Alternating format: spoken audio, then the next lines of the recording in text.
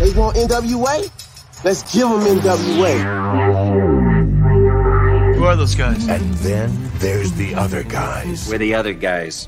We're the guys nobody ever bets on. The following program is intended for mature audiences. Ladies and gentlemen, welcome to the show.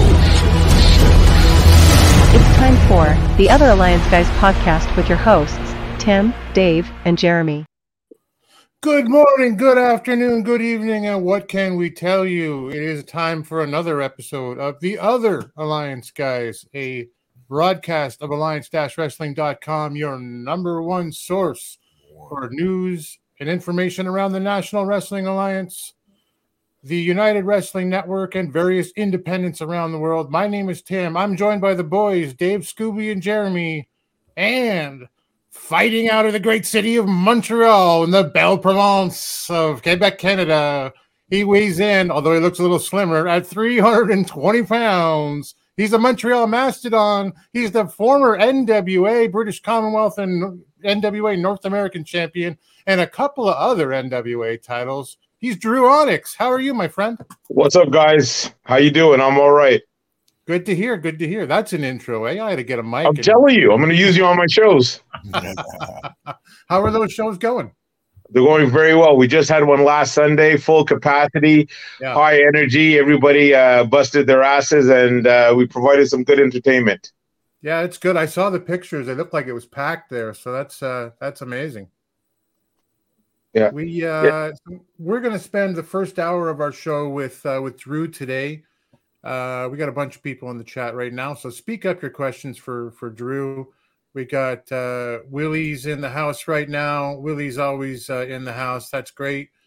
Sam Retro's here. What's up, Sam? Good to see you, my friend. And our old friend, Dodi Cusamanto. Can we make a petition to Billy to bring Drew Onyx to the NWA?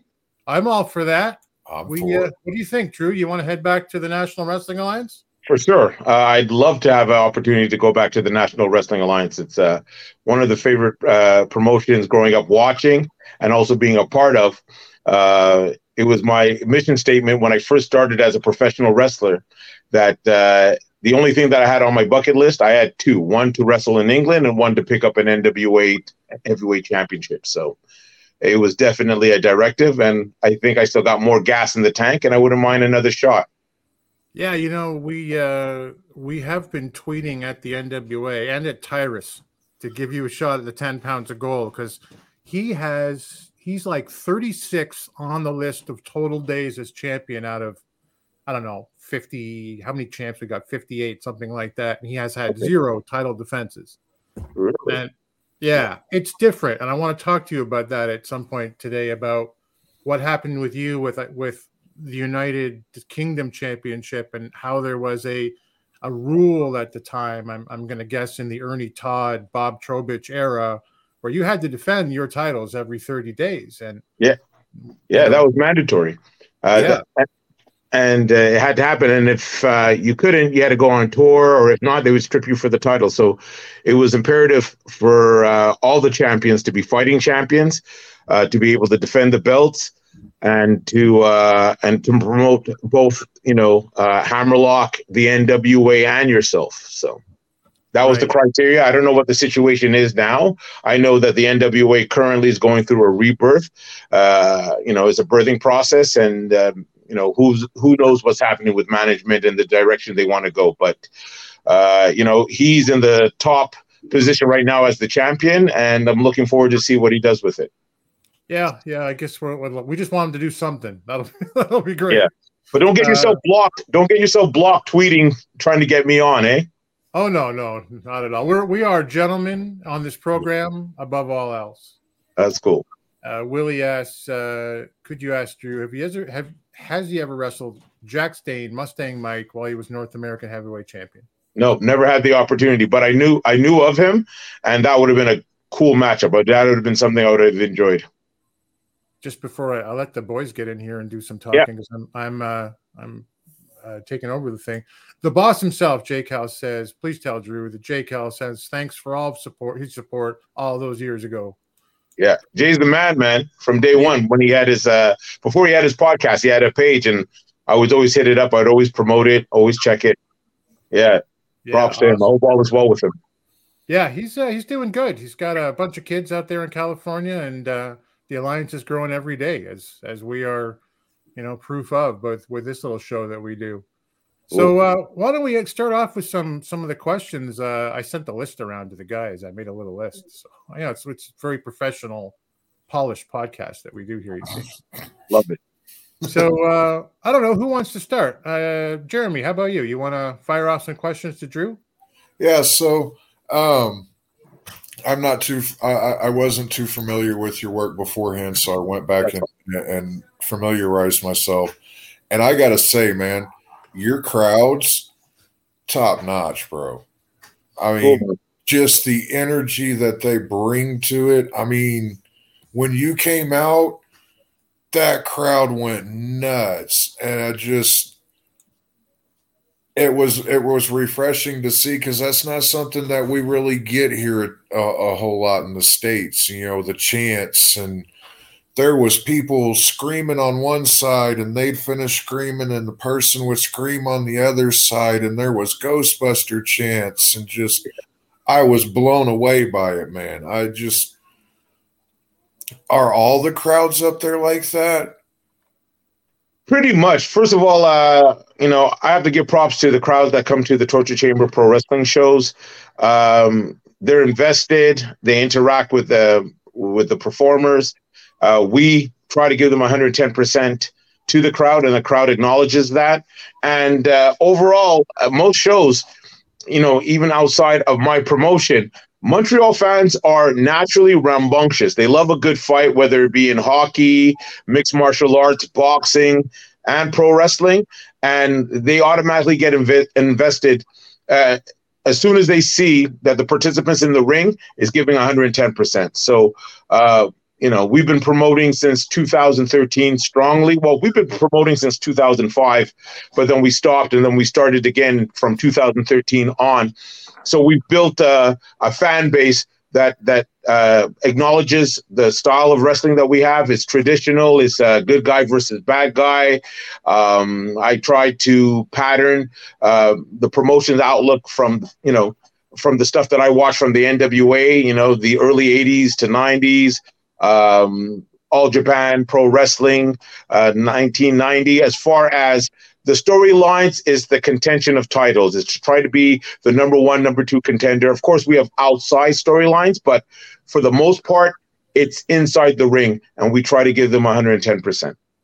I love to hear that. That's the wrestling that I grew up with, and the kind of style of wrestling that I just hold dearly. So to hear that and to see that crowd and the way that they reacted to everything and what you guys were doing in the ring was just, I love to see it. And I'd love to make it across the border to get to one of your shows for sure. Anytime. You let me know, make the trek. And if you never had poutine, we'll feed you some poutine. I have not had poutine. I had it today, Jeremy. It's the best. Yeah. I did find a place here in the Springs that serves it, but I want to have actual Canadian poutine. So and Canadian beer. Make sure you get the both. I don't drink, so all right. Well, that's all good. We'll find something. That's not going to be an issue. Jay wants to hear the catchphrase noise. Oh, is that what he's looking for? I think so. All right. Dave, what do you got for us, Dave? Drew, I would like to say I did go on YouTube, watch some matches that you had, looked you up online to see who you had wrestled. A lot of the names weren't familiar, but there were a few that I did recognize, PCO being one, also Adam Pearce, former NWA champion, Kevin Steen back in the day, and Finn Balor. Now, I've seen Finn wrestle all different types. I mean, Bullet Club, that type of stuff.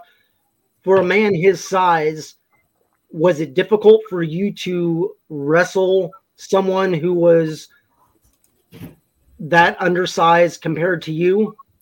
Nope, not at all. First of all, Finn Balor is a pit bull. He's a monster. So, you know what I mean? When it comes to his wrestling ability, size doesn't matter.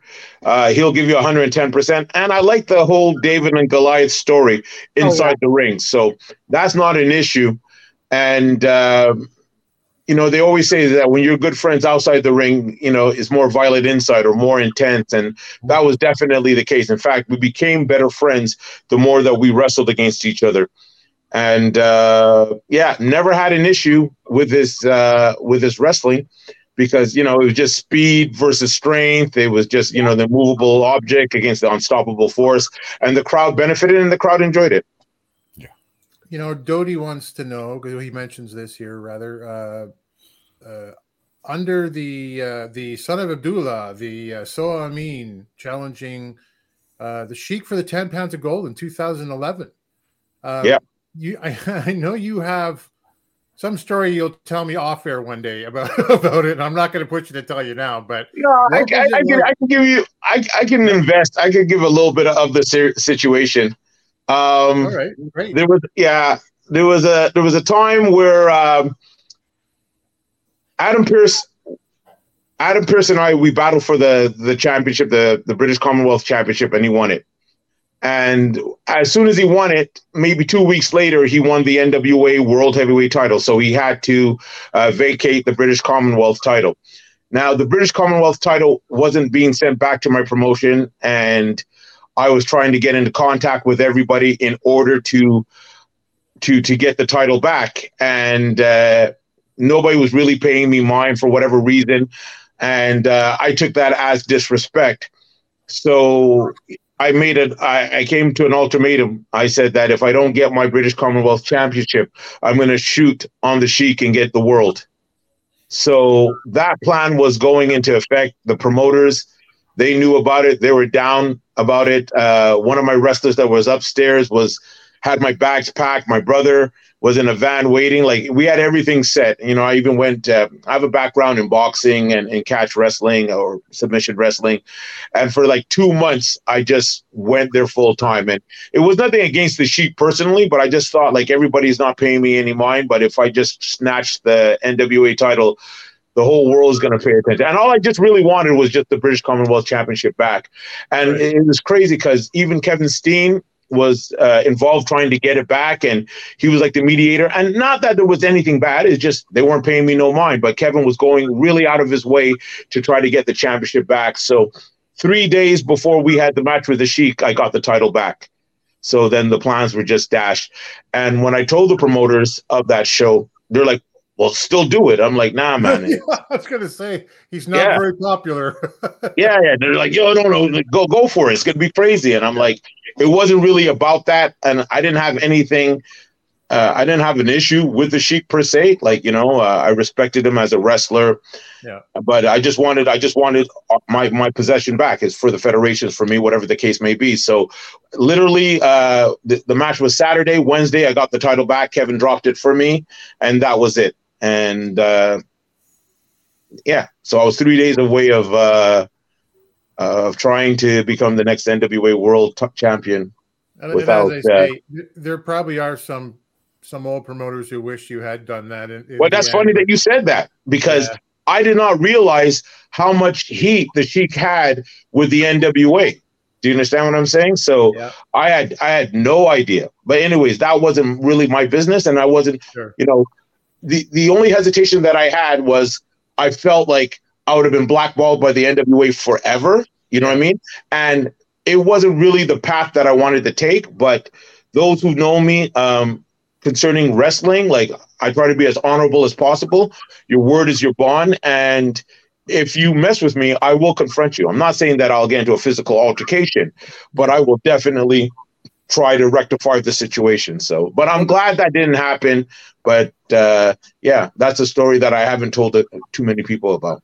Wow. Yeah, and to put some context into that, for those who don't know, that belt, which now exists with you as its own championship that continues on to this day, with your own promotion.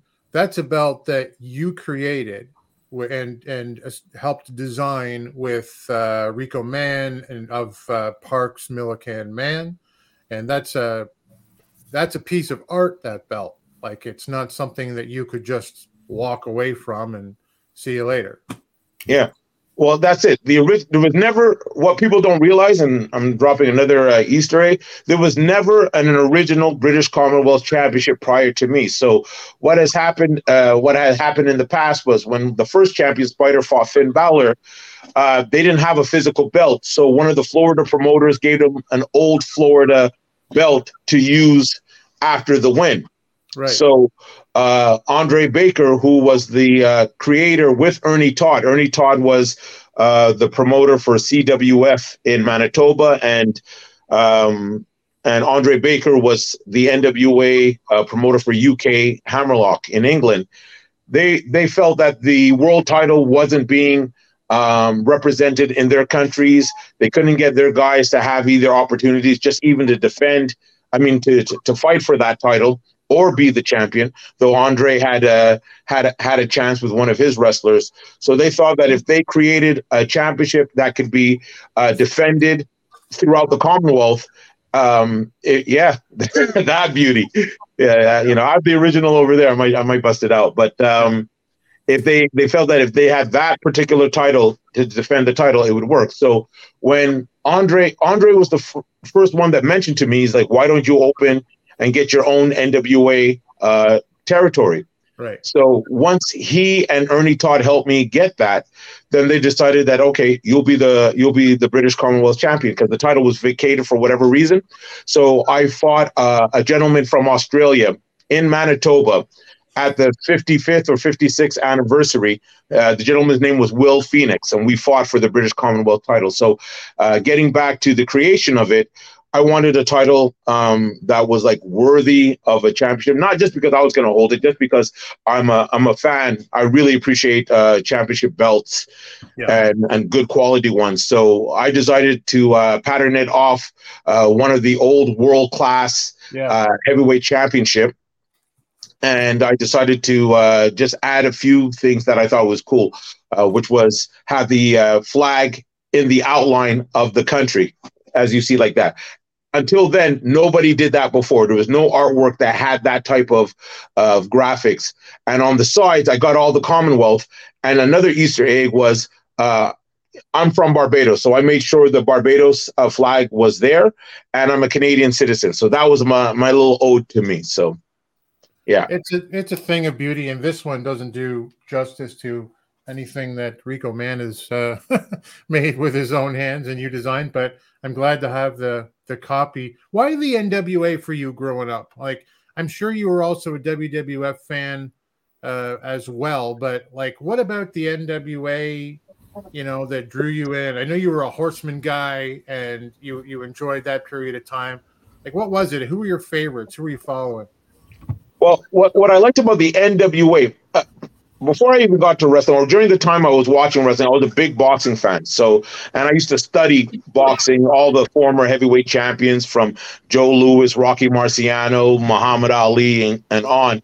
And what always impressed me was, even at a young age, I realized it was always about contention, the number one contender, the number two contender, the number three contender, and all that. And what I loved about the NWA, and like I said, I was a kid watching that.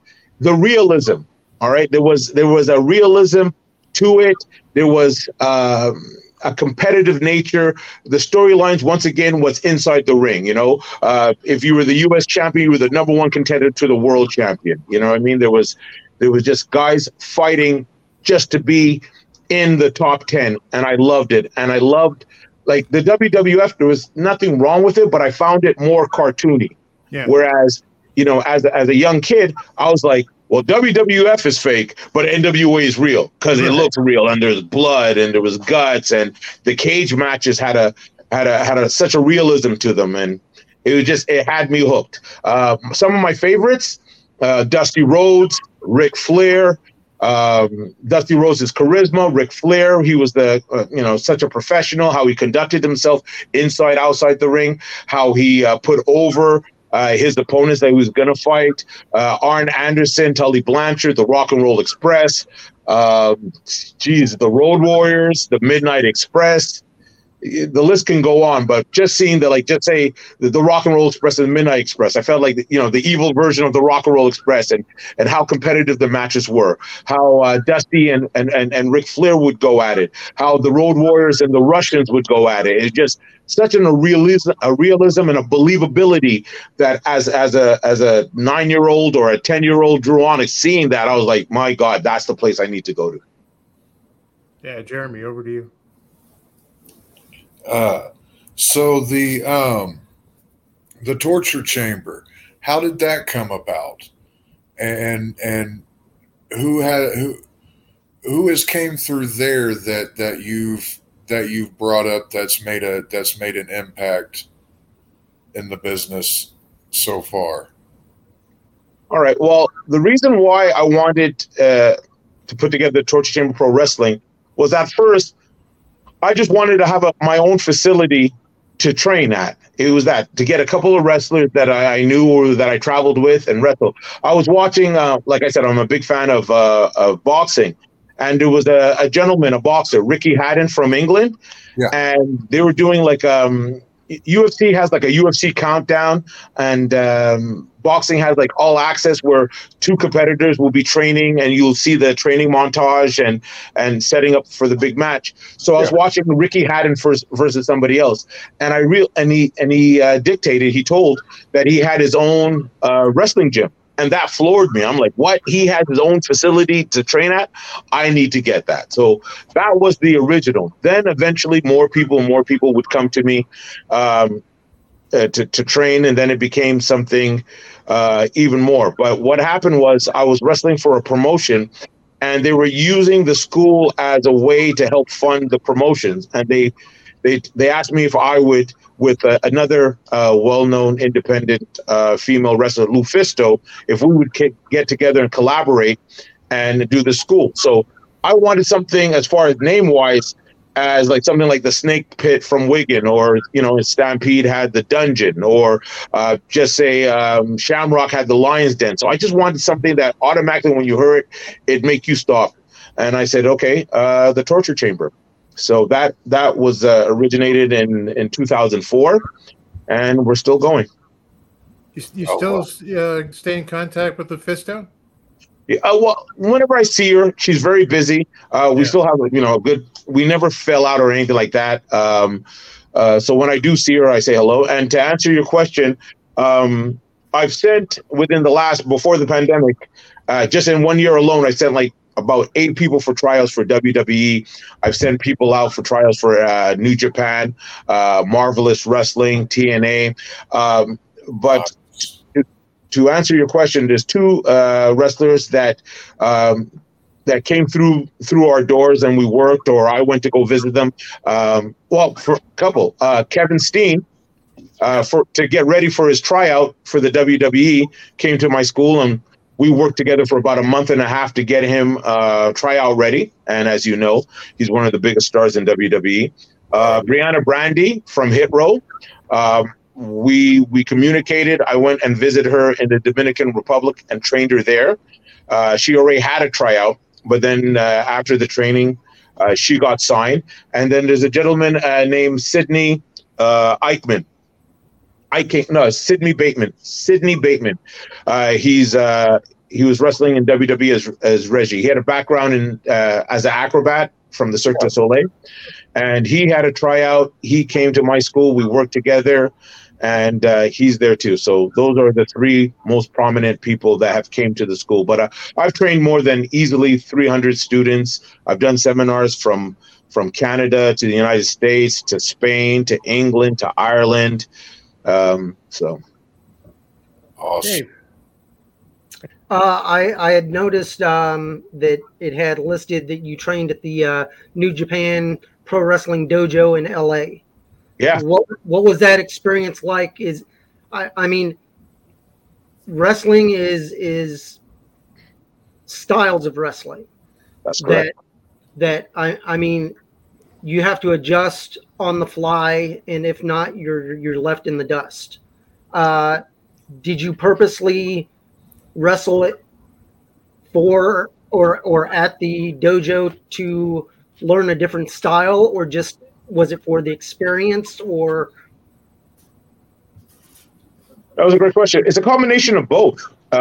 First, how I got there was we're at the 56th anniversary, NWA anniversary, and I was fighting Finn Balor, defending my title. And there was representatives of TNA that was there, and also of New Japan. Dave Marquez was there, and he saw our match. And after he saw our match, he invited us to the dojo.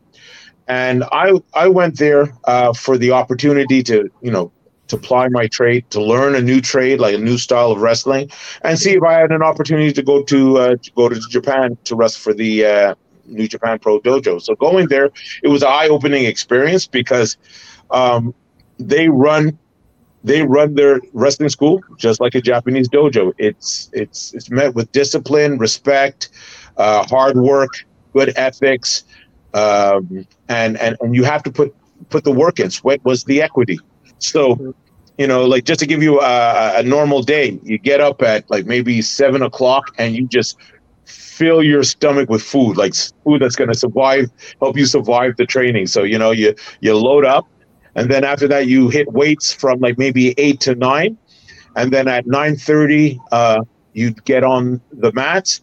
And then you would start off with maybe 15 minutes of skip rope. And then after that, calisthenics to warm up. And then you would start with 1,500 push-ups, 1,500 Hindu squats, 1,500 crunches. With 500, take a break, 500, take a minute break, 500, take a minute break. And you had to go through that. Then you had to wrestle for about an hour and a half. Well, if you're breaking it up into 500, that's easy. Yeah. No, it explains. So, 1,500. And the thing is, I could tell you for a fact, I was never able to do the 1,500, but they were looking for effort. Like I never quit. That was one of the things that they saw and that they liked about me. You know what I mean? I still attempted it. And sometime by the time, because I was there for a month, by the time I was finished, I was able to do all the rolls, all the judo style bumps. And after the wrestling, so you had the gym, you had the weight training in the morning. Then right after that, you had the calisthenics. Then right after that, you had to wrestle for about an hour and a half. Then you had like a 1 hour break.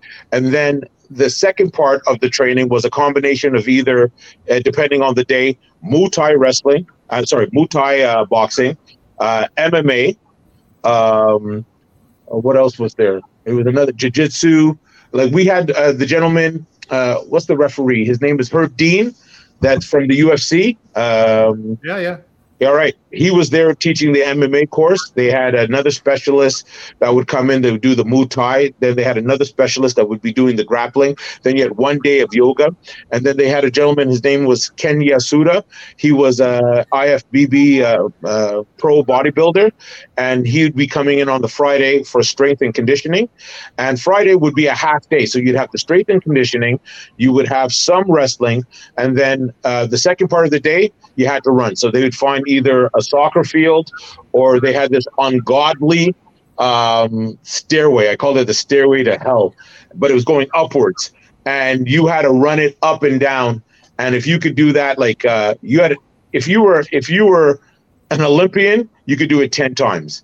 And it was just grueling, but it was rewarding at the same time because it taught me that things that I thought I was capable of, I was able to. Like, if you would have told me before, okay, you're going to go do 1,500 push-ups, I would have been like, you're crazy. And, I had a background in football. I played football up to semi-pro. And, I've even went for an NFL tryout. And I've had tough trainings before, but by far that was the most grueling, consistent piece of training I've ever had. And it was rewarding because when I came back, I changed the whole concept of how my school was run. Because prior to that, I've only had 1 year of having a school. I was only a wrestler 5 years in, so I didn't really have the experience.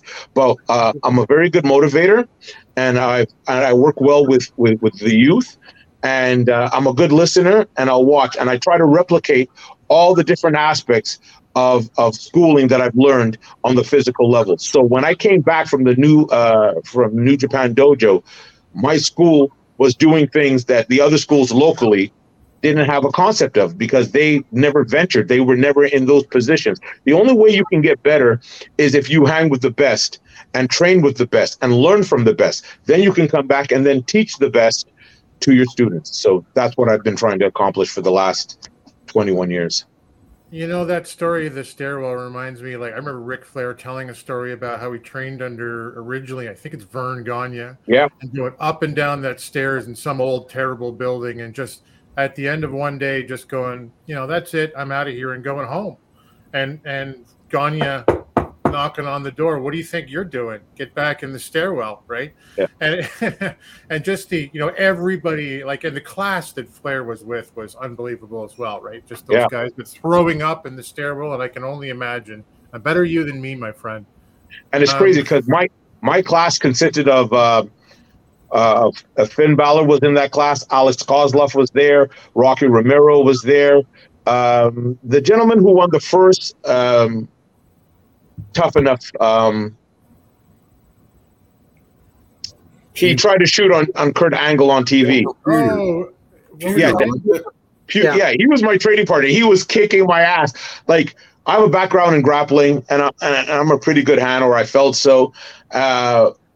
He was trained by Frank Shamrock, and when it was grappling class, I would gravitate to him because he would routinely kick my ass. And whereas most people would try to run away from opposition, I love to face it. So anytime I got my ass kicked by anybody, in fact, Herb Dean and I were doing boxing, and the first practice, he left me with a shiner. And I was like, okay, I can't wait till I see him tomorrow. And so it was Herb Dean. It was Daniel Puder, Alex Kozlov, Rocky Romero, Harley Jackson. I think his name is Hartley Jackson was there. Another Australian who ended up wrestling for NXT. Anyways, it was just an all-star class. So just being in that environment just made me a better person inside and outside the ring.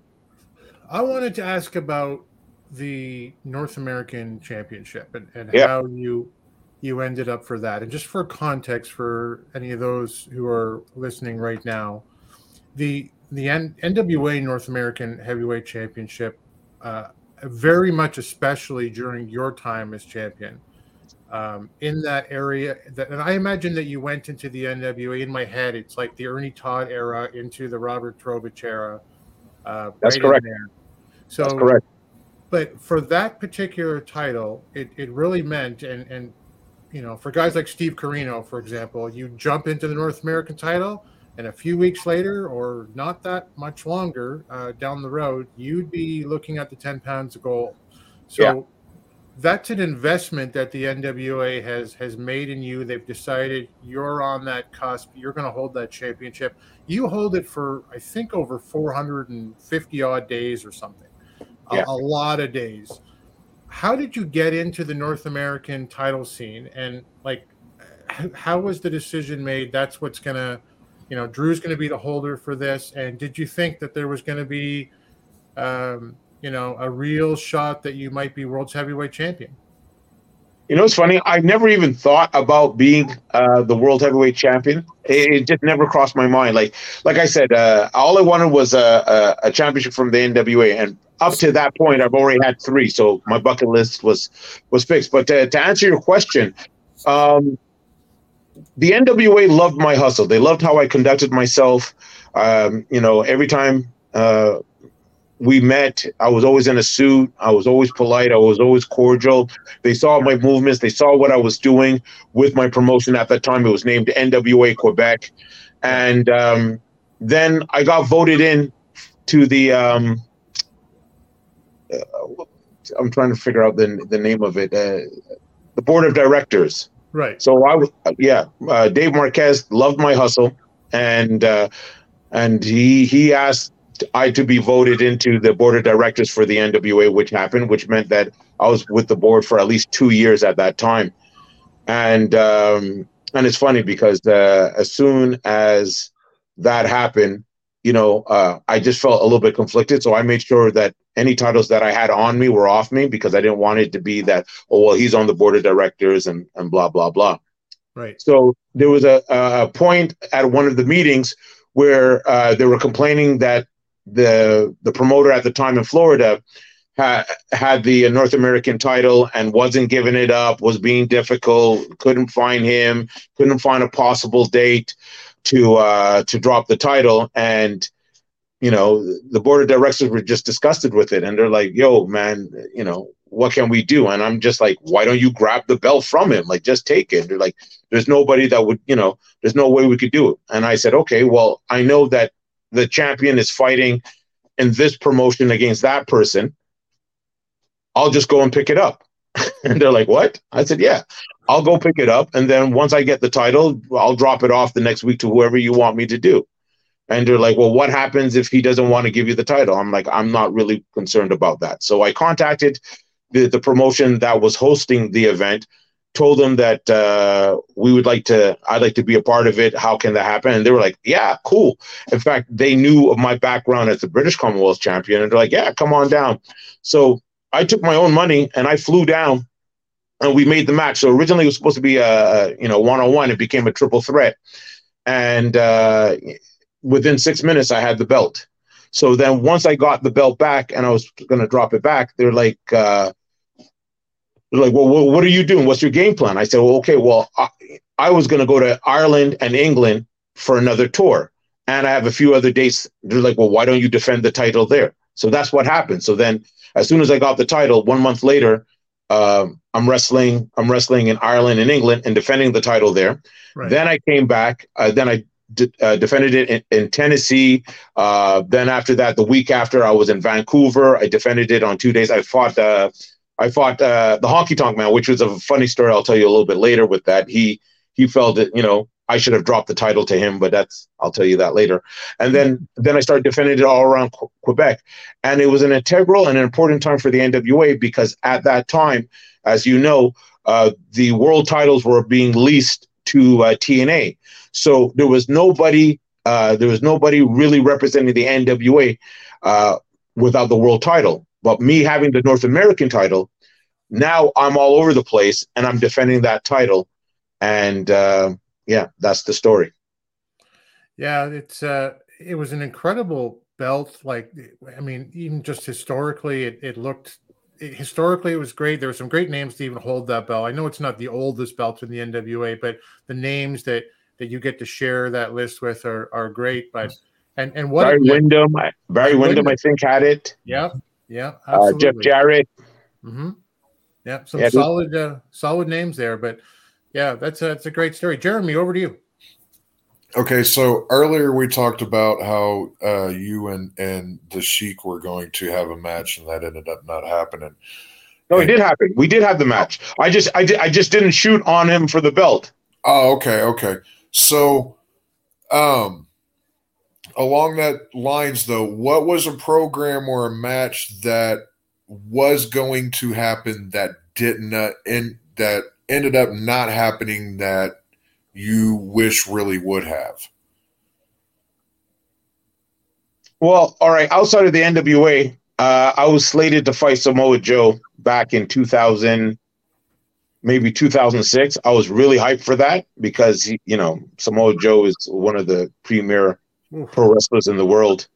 And he was an agile big man. And at that time, I was an agile big man. I was able to do like enziguris and Vader bombs and cannonballs and drop kicks and stuff like that. So I really wanted to test my mettle against him. So that's one. As the world, I don't know. There was a couple of people that was in the NWA at the time that I would have loved to have fought. I'm just trying to figure out who during that timeline that was like I would have loved to fought Steve Corino, even though that was never put together. Right. Basically, most of the matches I was supposed to fight, I fought, so I didn't have an issue. Okay. You defended that, was it North American or British Commonwealth on a house show for Impact? Well, it was Impact for NWA TNA. Yeah, it was the North American. It was the North American. Yeah, it was North American, and it was against, he was the bodyguard for... it was a tall dude. I can't remember the name. The name is going to come up to me. Carlito. Back in WWE, when Carlito first got to the WWE, he had he had a bodyguard. I can't remember his name. Anyways, we had a match there. It's online. Nice. Dave, over to you. I was looking over some of the championships that you've held, and I do see some tag team championships. Do you prefer just wrestling as a single, or sometimes cutting your time in half and not having to just rely on yourself and having a tag team partner? You know what? Even when you're in a tag team, you still got to rely on yourself at times. But I understand what you're saying. It's funny because the majority of my career has been singles, and I've attained a lot of championships as a single champion. But my love has always been tag team wrestling. So I always found it weird that my career, I wasn't a multiple tag team champion more so than singles. Because, like I said, I grew up loving. Hold on. I think my Amazon package. Anyways, I grew up loving Rock and Roll Express, Midnight Express, the Road Warriors, the British Bulldogs, the Hart Foundation. So I always wanted to be in a tag team. So I thought it was just something that was very interesting that I wasn't at the time.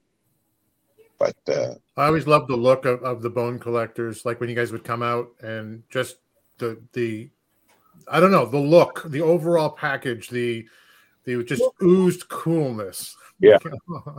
Yeah. No, me and Mike Marston, we had a good run. We were 2-time Canadian tag team champions, and it was just really.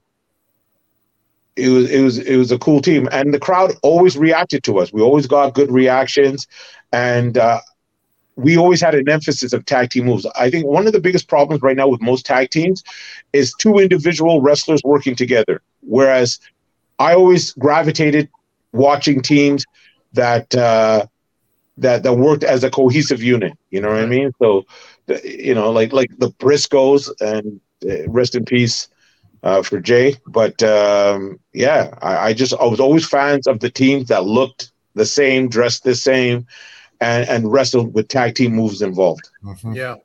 Yeah. Hart Foundation comes to mind as well for those guys. Jay says, I think if you're looking back for that name, Jesus, a.k.a. Aaron Aguilera. That's it. That was the gentleman that I fought. Yeah, Willie, and that was the first time. Yeah. Sorry? No, go ahead. Yeah, and that was the first time I wrestled at for the Impact at the house show, and it was cool because it was the first time I was in a collective with all the stars that you've seen on TV. Like I've wrestled past or former superstars, but it was the first time that I'm in a locker room and just watching the environment and how calm everybody was and the professional aspect. Nobody was screaming and yelling, because a lot of times when you go to an indie show, you know what I mean, people don't know how to behave because they've been never taught to behave a certain way. So they think it's just like a frat house. So upon seeing that was something that I felt was very important in my locker rooms. And, just the way how they booked the matches and how they had it on the wall. Like I stole the paper, after I waited till everybody was gone, and I just took the paper of how they booked and what was the process. And then I tried to emulate it for myself. So that way, two things would happen. We would try to duplicate what we were seeing and how to conduct themselves as the professionals. And then all the wrestlers that would come to our shows would then now take that back to where they go and try to replicate that. So by having that done now, it improves the quality of the wrestling that's happening in our province. Right. We got about 10 minutes left with you before you go train. You know what? I could actually go. I can stick around to 7:30, so we can great. go. We're good. Yeah, fantastic. Cool. I wanted to ask about. This is a bit of a cheeky question, but I think you're an honest guy. What's your worst match of all time? Like, if you're like, oh, I stunk up that ring. Like, you've had some good matches. They don't put titles around the waist of guys who can't go. What's the worst one that you did? And I want to hear about the Honky Tonk Man, if you're allowed to share that on the. Yeah, I can tell that. He was a jerk, and it was sad. And no, he was a jerk. I couldn't believe it, because I'll tell you why. My two favorite intercontinental champions of all time was Randy Savage, and the Honky Tonk Man, because I loved how they booked him. He never won a fight. He'd beat all the enhancement guys, and then he would either get disqualified, count out, anything to keep the belt. And I thought that was so entertaining as a child. Yep. So now imagine this. I'm in Vancouver. I get to meet one of my, I guess not idols, but one of my favorites I used to watch, because he wasn't an idol. But, they always say, be careful meeting your favorites or your idols. So now I walk up to him, and of course I put out my hand. I said, "Hi, sir. I'm so-and-so. It's going to be a pleasure." And I think I almost said like on honor, to work with you. He looked me up and down. And he said, "You know what? If the NWA had any sense, they would drop this title to me tonight." And I was like, "What?" He goes, "Yeah." I said, so how would this work out? He goes, "Well, you'll lose to me tonight, and then by the end of the tour, we'll figure out how to get the belt off me." So I had to look around to see if I was being punked. Like, where's the camera? So I told him, no, kind sir. We are definitely having this match, and I am walking out as the North American champion. So we devised something. We did almost like a Eddie Guerrero thing before, like Eddie Guerrero. Not that we're the originator. I'm just saying I had a legal object. He got the legal object off me, hit me, and then stuffed it in his pants, right? And he pins me.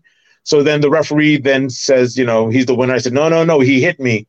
Check his tights. And when the referee found the tights, But another thing that had me perturbed was I just came back from the New Japan Dojo. So it's, we were talking about different styles and stuff like that. So just wrestling that style against him, he wasn't a fan of. Not that I was too stiff, but even my lockup, because the whole time I was at New Japan, it was all about tweaking your technical skill sets. So everything had to look aggressive and vicious, without hurting the person. That's the art form of pro wrestling, to convince people that there's a fight without actually brutalizing the person that you're working with.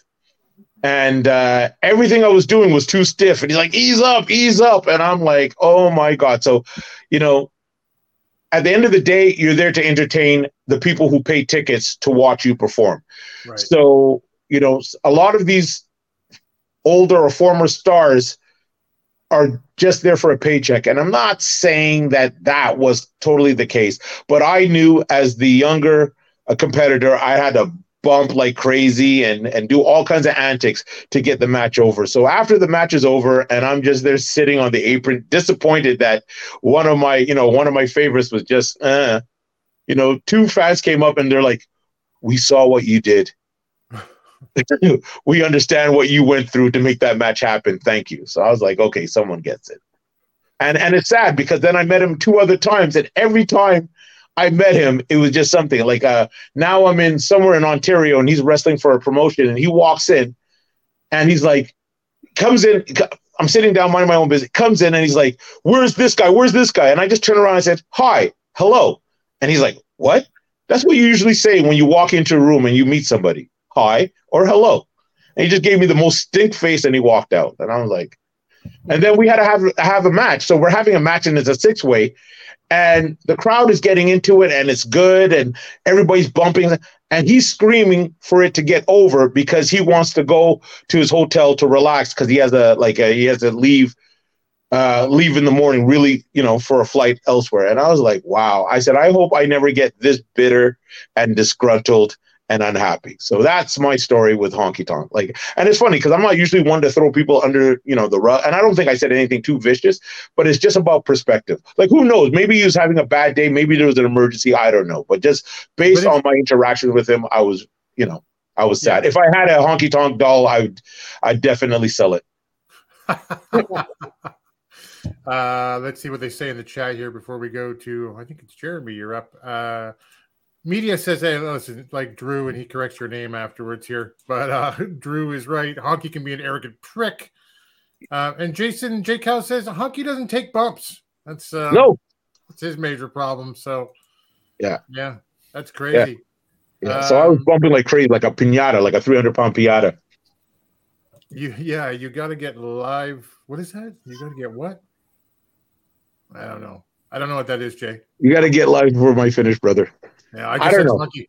But Anyway. I'll tell you what. One positive note, which I didn't. When he hit me with the shake, rattle, roll, I giggled. I was like, "Oh my god, I've seen this." You're like, "This is awesome." Yeah, and a couple of times. I fought also the Hammer, Greg Valentine, and I'm wrestling him as Soa, and I walk in, and it was a change booking because whoever originally wanted to fight him, he's like, I don't want to fight him. Drew, you fight him, and I'm like, okay.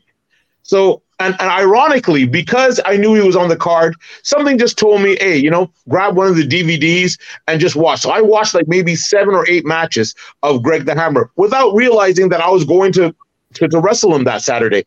So I see him and I see, I come up to him. I'm like, hey, sir, how you doing? Blah, blah, blah. And he's like, so you got the Abby gimmick. I go, yeah, but I don't blade or anything like that. I actually wrestle. And he's like, okay. So I'm sitting down now on we're in the locker room and I'm sitting down on the bench and I watch him and he just got his payoff and he stuffs it in his boot. And I'm like, oh, wow, that's old school. You know what I mean? He's making sure that no one takes his money. Then 20 seconds later, he counts the money again and then he puts it in his other boot. I'm like, okay, he wants to make sure that the promoter doesn't stiff him. And the promoter was on the up and up, but I'm like, okay, whatever. Then he pulls it out again and he does this like 15 times straight from boot to boot. And I'm like, this man has OCD or something. Like, I'm like, this is the guy I have to fight? I'm like, all right. So anyways, we get into the match and the match is as well as it could be, for the situation.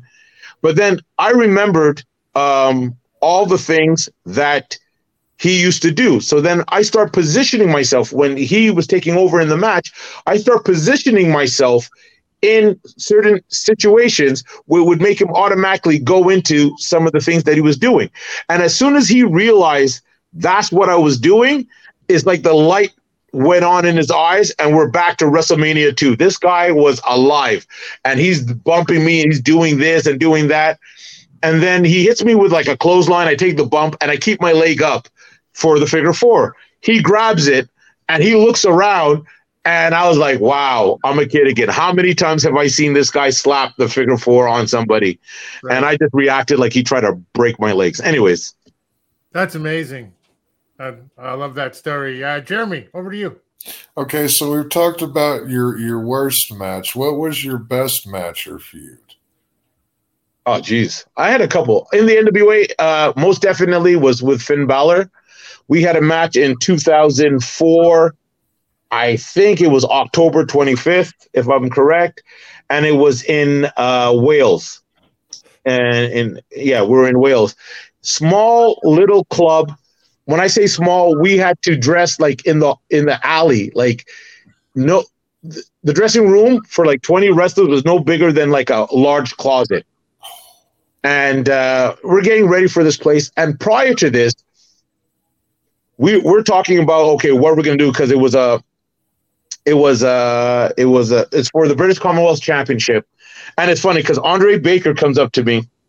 And here's a little story about Andre Baker. Like, good man, good promoter, hell of a wrestler, one of the greatest coaches of all time.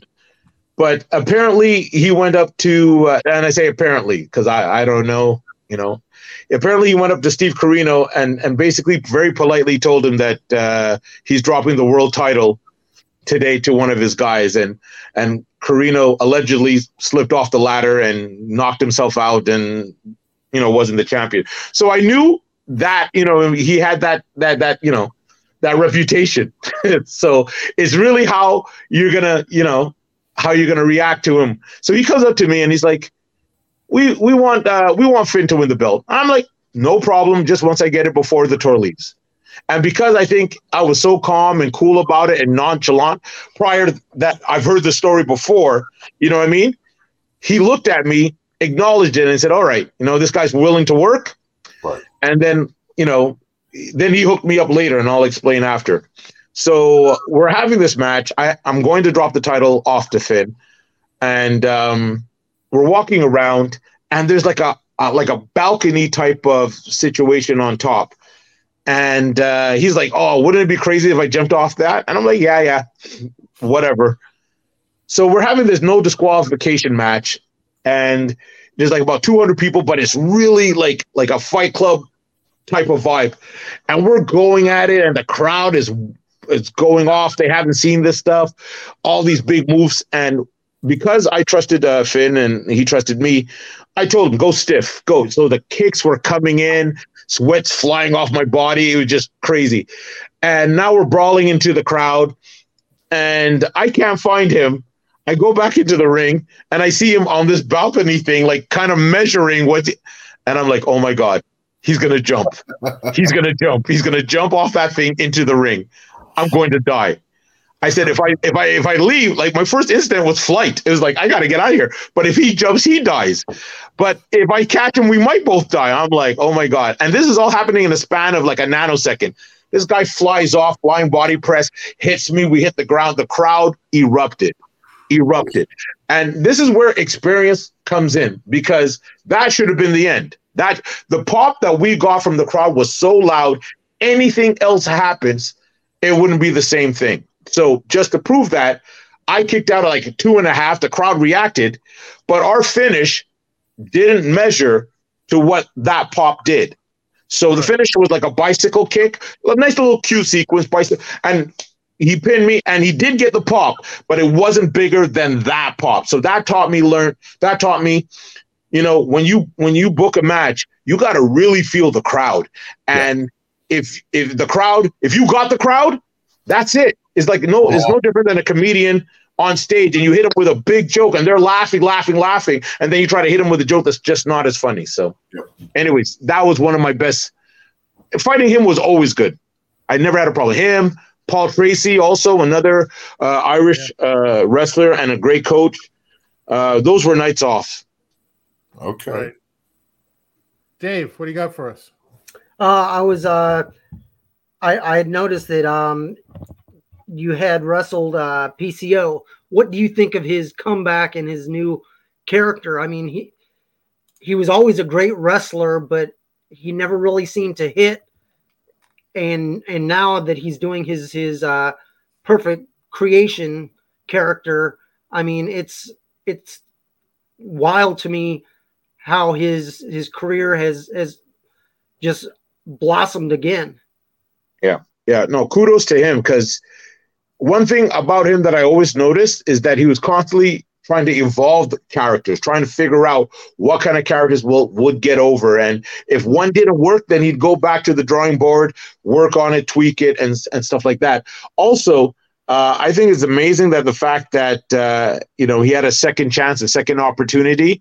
And because he's he's consistent as a worker, and he's willing to, do things that shows how much he has a love for this passion, a love for this business, and a passion for it.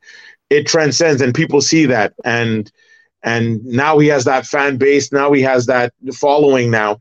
And it's cool because what you may not know is that he would come to the school from time to time before his ROH matches just to get a tune up, to work out a little bit with some of my guys. Now he has his own ring, and so but he would travel like about an hour and a half to get to my school and, grab a couple of my guys and just work on stuff. Or even if he wasn't grabbing guys, just working out stuff.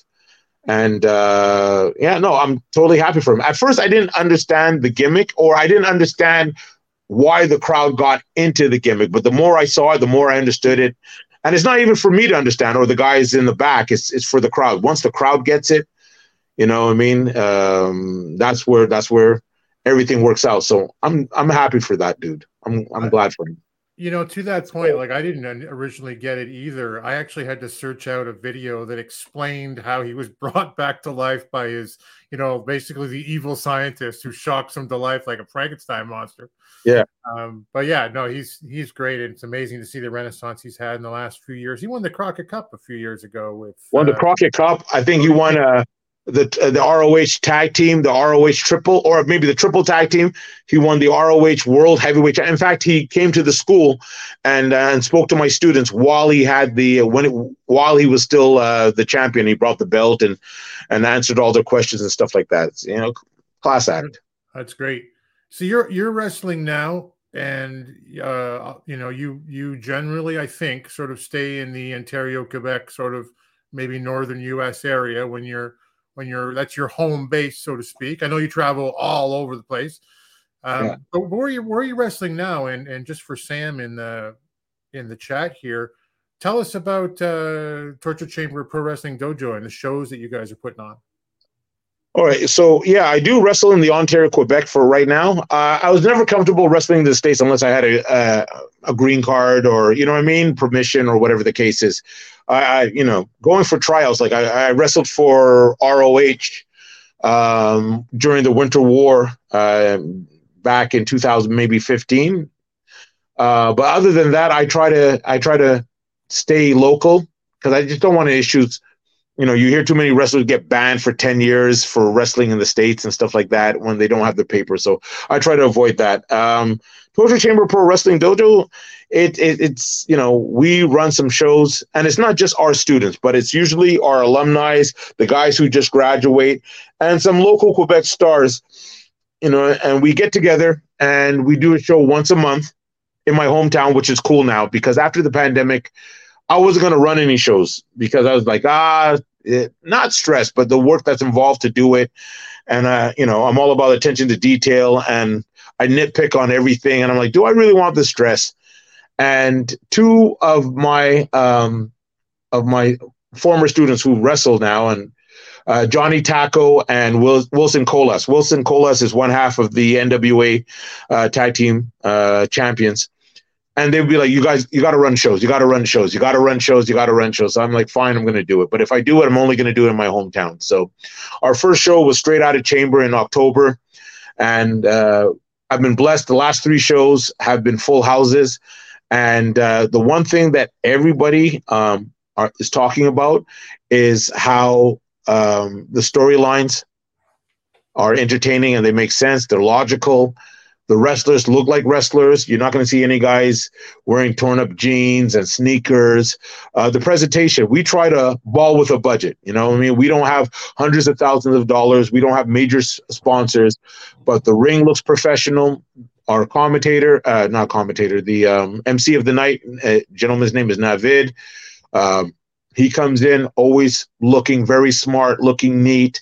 Just the presentation of the show. You don't get that indie feel. Like I try to replicate what I saw at NXT. I had an opportunity to be an agent backstage for 2 of their shows when I went down to Orlando as a guest coach for the WWE for the Performance Center. So when I went down there, they liked and respected my work so much when I was training the people that they gave me an opportunity to be an agent. And being an agent meant like being in the back and giving the minutes. So while the referee is in the ring with the earpiece, I'm the gentleman in the back that's giving him the countdown. 5 minutes left, 4 minutes left, 3 minutes left. So he can convey it to the competitors inside the ring.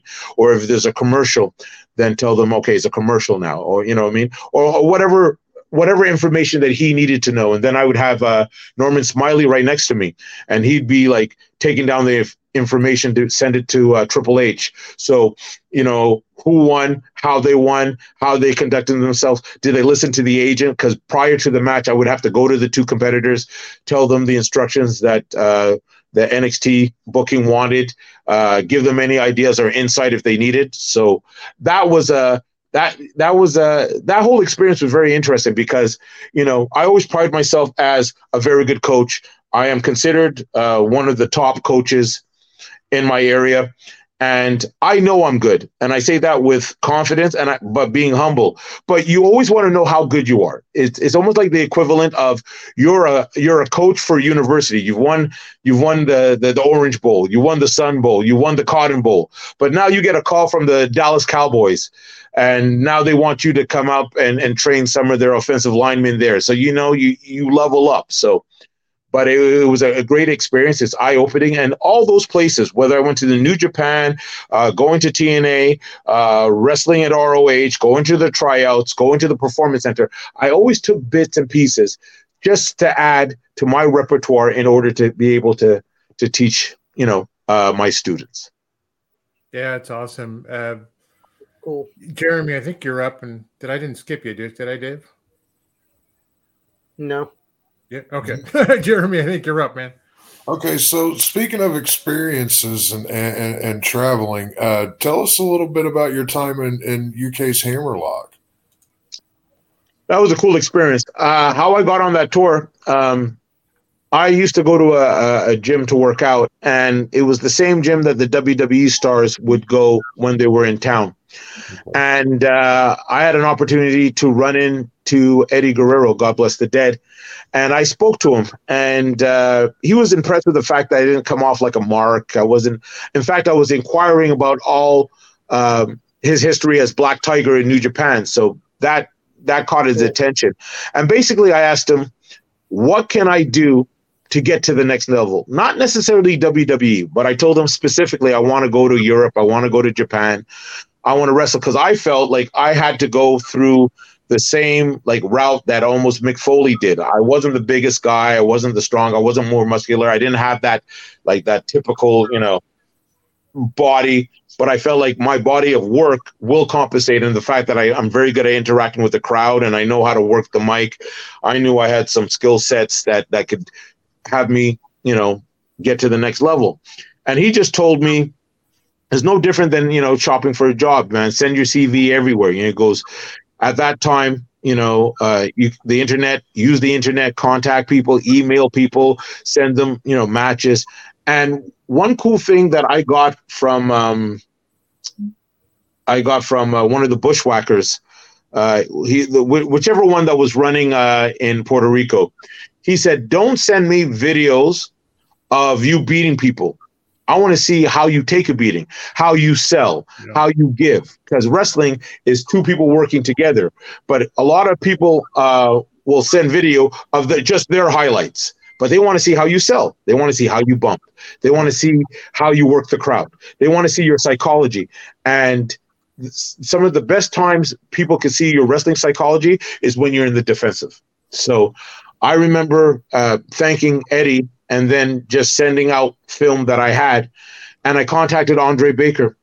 And I asked Andre Baker. And the first thing he said is who you remind me of?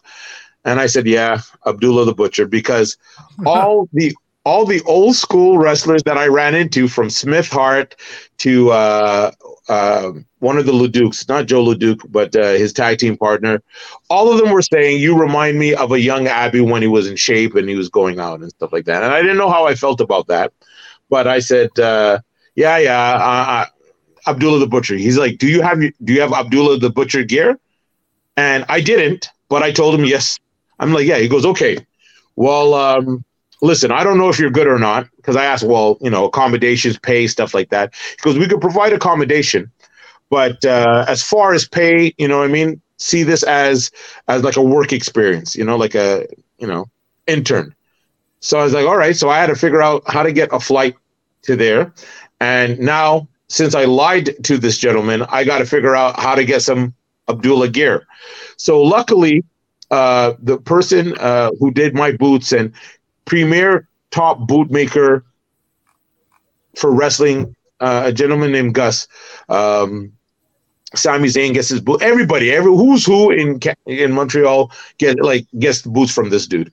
So I'm like, I'm in trouble now. I got to go get some the tip boots and stuff like that. So as I walk to his store to go downstairs, in the display, I see these curled boots. And I'm like, how is that possible? So I asked him, he goes, oh, those are for circus entertainers and stuff like that. So I ordered that. I had a friend whose girlfriend was the seamstress. I got the pants and everything. I got the headgear, all that stuff, scrounged together at that time. Because at that time, I don't even think I was working. I think I was just working on, I was getting paid just only on wrestling.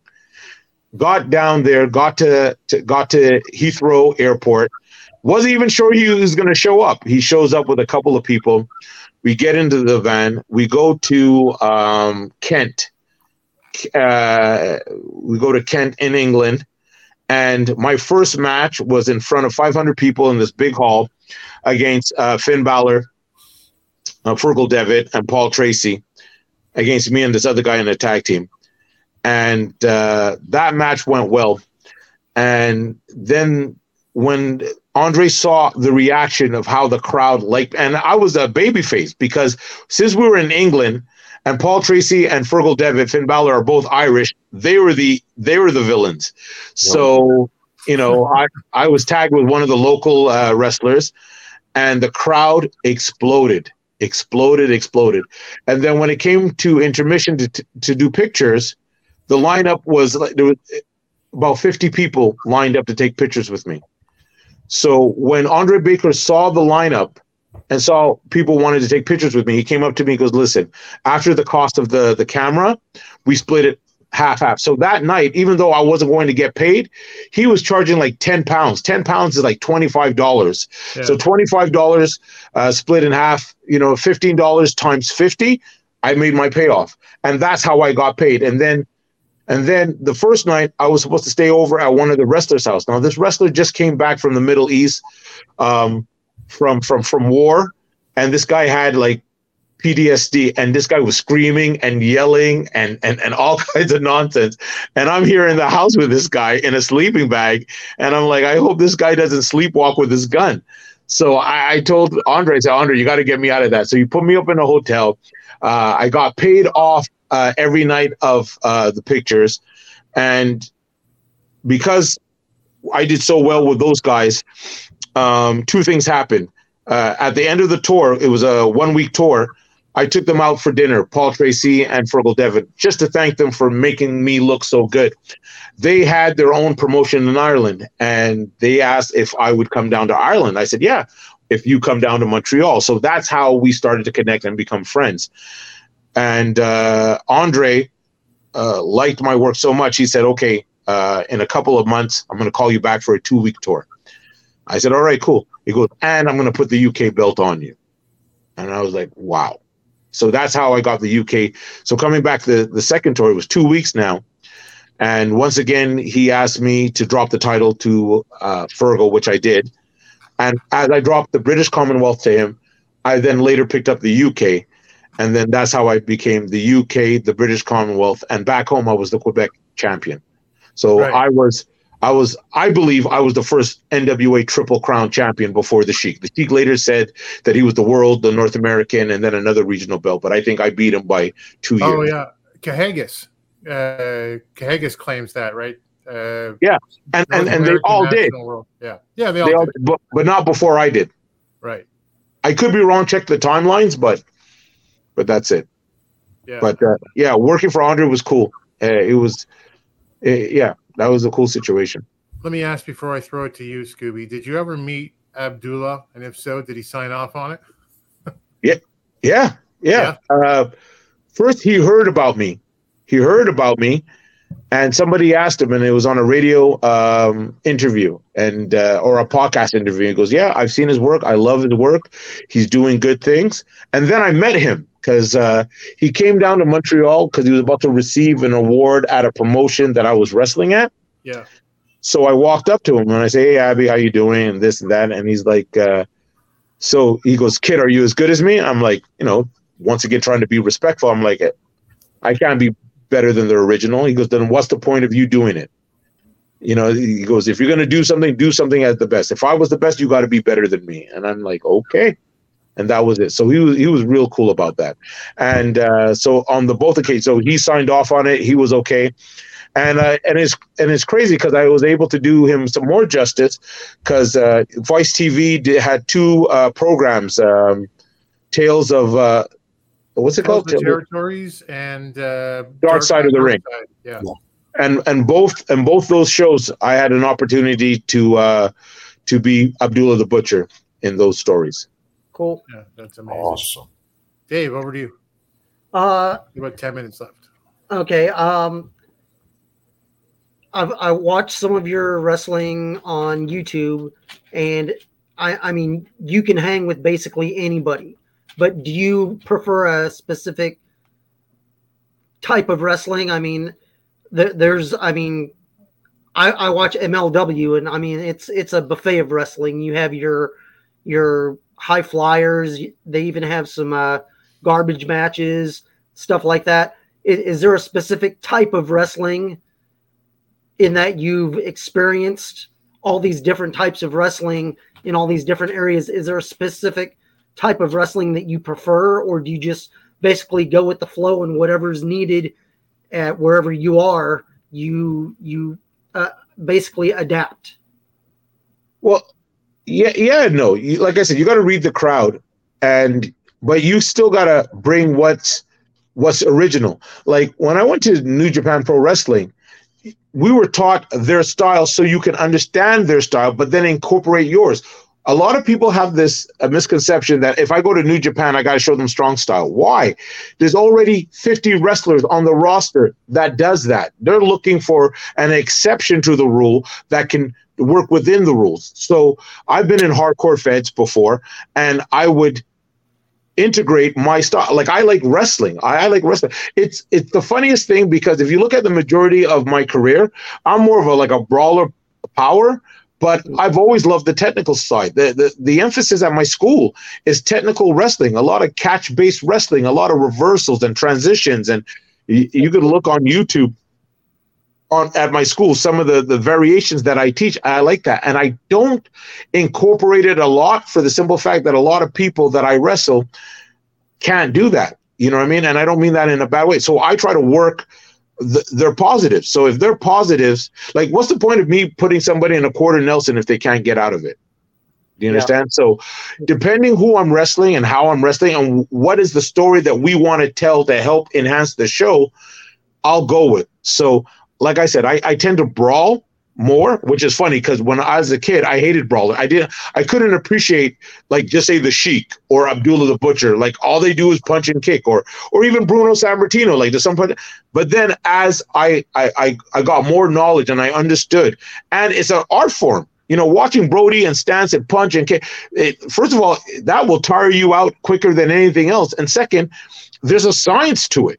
So I started to learn and to appreciate that and try to integrate it. But depending on what's needed, I will do and adapt.